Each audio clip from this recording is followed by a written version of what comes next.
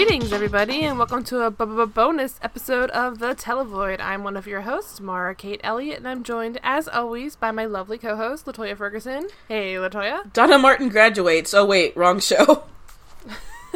And we are revisiting the recently covered and always insane North Shore, the long, or short-lived, the long-running set. 10 years it lasted.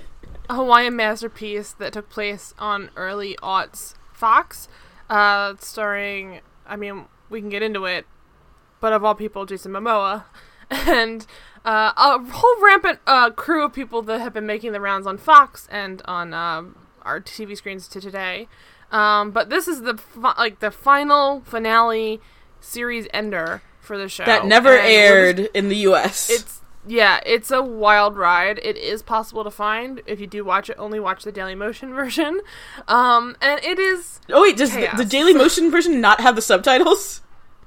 It does, but it doesn't swap the audio out in the last 2 minutes, which is a whole other, What? There's a version on YouTube that the last 4 minutes, there's just, it's the intro again. But you see the final 4 minutes of the show, but the sync for the audio is the first 4 minutes of the show. I guess they didn't want you to hear Oasis. It's a wild ride, is all I'm saying. Like Cowabunga. And when we say this is the finale but never aired on Fox literally aired, so this is episode 21 of a 21 episode season. Fox literally aired episode 20, it called it the season finale, and it ended on a cliffhanger of Vincent flying off, I guess, just to Maui is where he went, by the way, is what we learn here. And and then they canceled the show, so this never aired in America. Also, it truly seems like this is a point where they're like, we give 0 fucks. I don't think it was canceled before they shot and filmed and aired this or put it in the can at least, but it almost seems like that was what their decision was after they heard that the show was going off the air, because it's truly one of the most bonkers endings I've ever seen. Well, it's clear they added Shannon Doherty because of for ratings, obviously. That's clear. It's I'm sure that worked out well for them. We need to shake. Shannon Doherty is still a famously well-known actress today. Well, yeah, they needed to shake it up for their nighttime soap, and she can shake shit up, and that was the point, because this show is insanely different from what we started off with in those first 2 episodes. Yeah, so we'll just get right into it, because it gives a little previously. And one more thing, the finale apparently only had one single airing, so that's why every rip of the show is this one particular rip with these subtitles. It aired once. So you hopefully caught it when you could. But either way, this is okay, so we get a little backstory, because we started off the season really liking the episodes and thinking okay, there's some things that can be fixed, but surprisingly watchable for a show that was canceled immediately, within a season. So I was okay, this is actually not that bad. Then you watch the first minute of this that recaps the past season, and you're like, oh no. What has happened? They didn't take any of the things that we thought they would turn up, and instead they picked the weirdest parts and then made those huge. So it was a little soapy in the beginning. They apparently turned the soap up to 3,000, and not only bringing in Shannon Doherty, although this is Shannon Doherty post Charmed, so it's getting bad. Yeah, it's she not has terrible yet. Her reputation carrying she's carried the reputation with her. Yeah, and then I think realistically, it's not necessarily. I hate so much of that stuff that seems a little bit people who are difficult to work with. It tends to be women, especially strong opinion women. But Shannon Doherty, I feel there is at least some truth to the rumors, because literally I think every show she's been on, she's consistently ended abruptly in some way. Mm-hmm. But I don't know. I know it's all, conjecture. I don't know her life, but this is definitely post Prue Halliwell. I think it's before she goes back to 90210, though. Yeah, right? This was before that even starts up again. But I feel that was kind of the death knell for her. I don't know that she's ever recovered. Although she was on Heathers, I think, this season. But I think it's more of a stunt casting decision. Yeah. But, yeah. So, I mean, it's not so bad that she's, started filming those promos for 1-800-College. But, it's in a place where things are starting to get bad. So she's not at her best, because Shannon Doherty on Charmed, as insane as some of the scenes to her were, and it got very tumultuous towards the end, I feel she was always very dialed in. Like, she seemed more involved and interested in the show. This almost seemed like she was, like, giving lines to camera in a different area than the rest of the cast. Yes. Like, she did not seem like she was checked into the cast at all. In fact, like, it's almost ironic that they cast her as this, like, villainous, disinterested woman who's just sort of there to break up everybody and like, throw spikes on the road.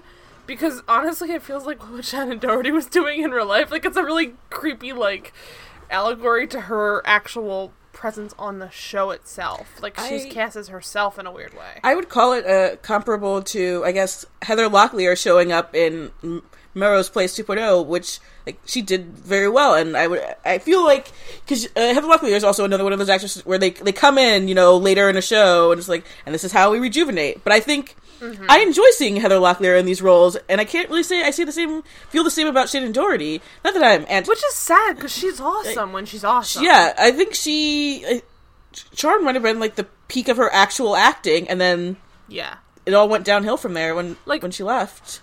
I will say, like, as much as Charmed is 100% Holly Marie Combs' baby, when you go back and watch that show, if you watch the first couple seasons, Shannon Doherty is, like, carrying the show on both shoulders. Like, she is truly, like, the person who's the show. Like, there's almost, like, the Shannon Doherty show, but Holly Marie Combs and Alyssa Milano honed their ability. I mean, obviously they're both long-term actors before that, but, like, they, I think, reached their like, sweet spot while on that show, too. That's why the show was so fucking good in the first few seasons. But, like, the two of them, it's like they were all... It's like Shannon Doherty comes in a hot rod. She goes zooming down the highway at, like, 80. They're, like, merging onto the highway at, like, 65, and they get up, and then they pass her, and then her car, like, spins out. Like, that's kind of how that show went. Because they eventually surpassed her and then some, because the character of Prue became truly, like, useless by the end. And that's why they brought in Piper, obviously. Or, not Piper. Phage. Jesus, all the P's. But yeah, so that's like where I'm at with Shannon Doherty. I think it's important to mention because she's like a huge, like, she's like a, honestly, like, this like Death Eater that's like floating above each scene. It really is. That's what's happening. It's sucking the life from the scene because the camera cuts to her and it's like it's a different show. And it's like, I get where she's coming from because she's kind of playing it more like the actual soap character actor that she is. But, like, the show is not at that place yet, clearly. And it should not be. It just sort of seems, like, very, anachronistic to the show. Because it's, like, you have all these, like, serious, like, emotional beats with, like, Frankie and Tessa. And then they cut to her, and it's, like, and she's, like, lurking out near the water. Oh, yeah. Her eyes will just squint, like, I'm gonna screw that up soon. When she's talking, when Tessa's talking to Ian Anthony Dale's character, and you just see Shannon Doherty in the background just scowling. Yeah, and it's like, look, I get it. Like, that's not really her fault. That's kind of the director's fault in a way because, like, they're cutting to her off in this huge wide shot, and it's just, like, her on the sidewalk just glaring. But it's almost like a weird... It reminds me like an anime show or something. Like, you'll show, like... It's like the two of them talking about an emotional thing, and then it cuts out to the wide shot, and then she's just there in the background just like... And then, like, angrily with, like, little specks of sweat and anger popping off of her. Like, that's the level of, like, acting she's giving. It's just sort of, like, angry looks to who is pissing her off at any given moment. Because everyone's always pissing her off in every given moment. She's a very angry woman. She's introduced. She's basically, and honestly, her character seems rudderless. Like, I don't even know what her character is. Just a monster, and I had to look this up, just to get background on the character. So she comes in to do basically, I guess, a hostile takeover or whatever of the hotel from Vincent, along with Nicole's dad. I guess Alex is also Nicole's half sister. I guess. Really? Yeah, it looks like Alex he knocked up. Nicole's dad knocked up his secretary, and then Alex was the child. Wow. That makes no sense. Like, they don't look at all alike. That's bizarre casting. Okay. Whatever. That it would be very, very clear. Wait, so they had no... You're joking, though. They had all these scenes together, surely. Right? Or no? Did they have no scenes together? Wait, I mean, like, I can't understand... what their plan was there. Because, like, not only does she look different facially, she's, like, 4 feet taller than Shannon Doherty.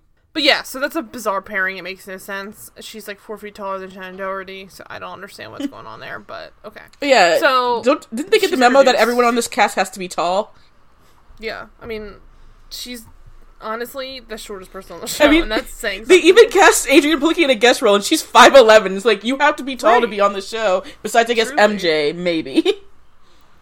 I don't know how tall she is, but she definitely looks tall enough. But anyway, so Shannon Doherty's introduced in the fact that, like, it's very vague in the previous leads, but she's just there basically just the worst. being awful. Like you said, hostile takeover. Yeah. But, like, it's almost like her role is almost not even very clear. It's just sort of like she's just this vulture. I guess she doesn't own the hotel. I think she owns half of the hotel, or like maybe 60% or whatever. But how? Oh, so just the hostile takeover from like the board or whatever? I don't even know, because the board, it's unclear. Because this board specifically, I mean, like, they're like Booth Corp. So I looked up. Booth is Nicole's last name, so it's like that's the family's company. Oh, yeah. Okay. So they're like their dad. So Nicole's dad is probably still pissed about Jason. Comes in, hostile takeovers the hotel. Yeah. Bing bang boom. She gets implanted as the new like head, and they're trying to like figure it out. I guess in theory, okay.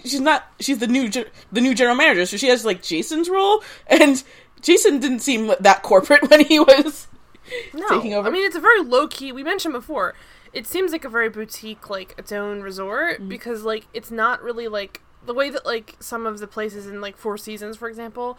Sure, there are like major Four Seasons in other cities, but it's very much like that's their brand. So like as much as it's about like it being a franchise, it's not.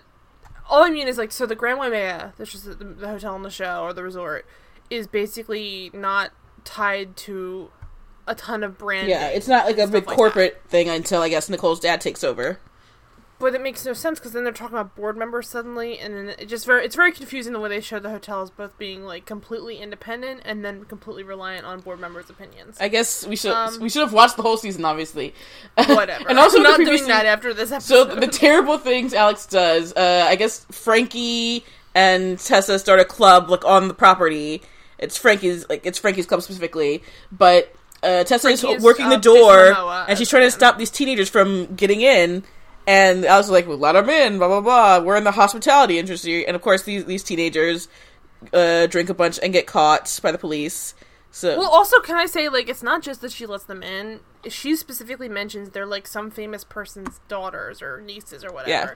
So, like, she's not just saying, like, we're in the hospitality business. She's saying it, like, we've got to rub elbows with the rich people here and make their kids happy and healthy or whatever. And somehow, instead of, like, turning them away from, like, underage drinking, that means letting them in and letting them get, like, completely trashed.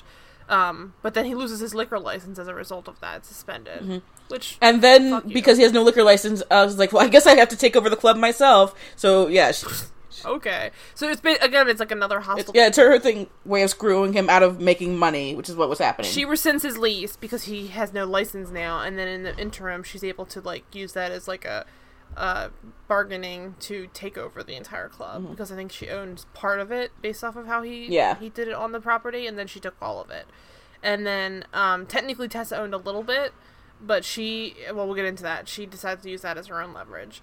And then on top of all of this, in the background, which is, I think, sort of relevant because there's this useless third plot, but it becomes the most important plot, that Vincent is secretly a scammer, as Harry Morgan from before. He has been, I don't know what he was doing exactly, but he was just trying to get whatever he was doing, I don't like it. It seems like he, like the what was it, like the SEC or something, I don't know, it's all confusing, but somehow the FBI or some kind of the DEA is who they keep bringing up, DEA. But it's like, it has nothing to do with, I think the original people that wanted to get to him are not them. I think it's like the actual, like, okay, I think he was moving money around. The people that would do that are not the DEA. They don't watch money, but, like, he was moving money around in order to get the hostile takeover away and take back his control in the hotel. So, in order to do that, he went to his girlfriend / business friend, Zhao, I don't think her last name, Zhao something, and she's, like, basically this, like, sorted, like, below the, like... She's definitely a criminal.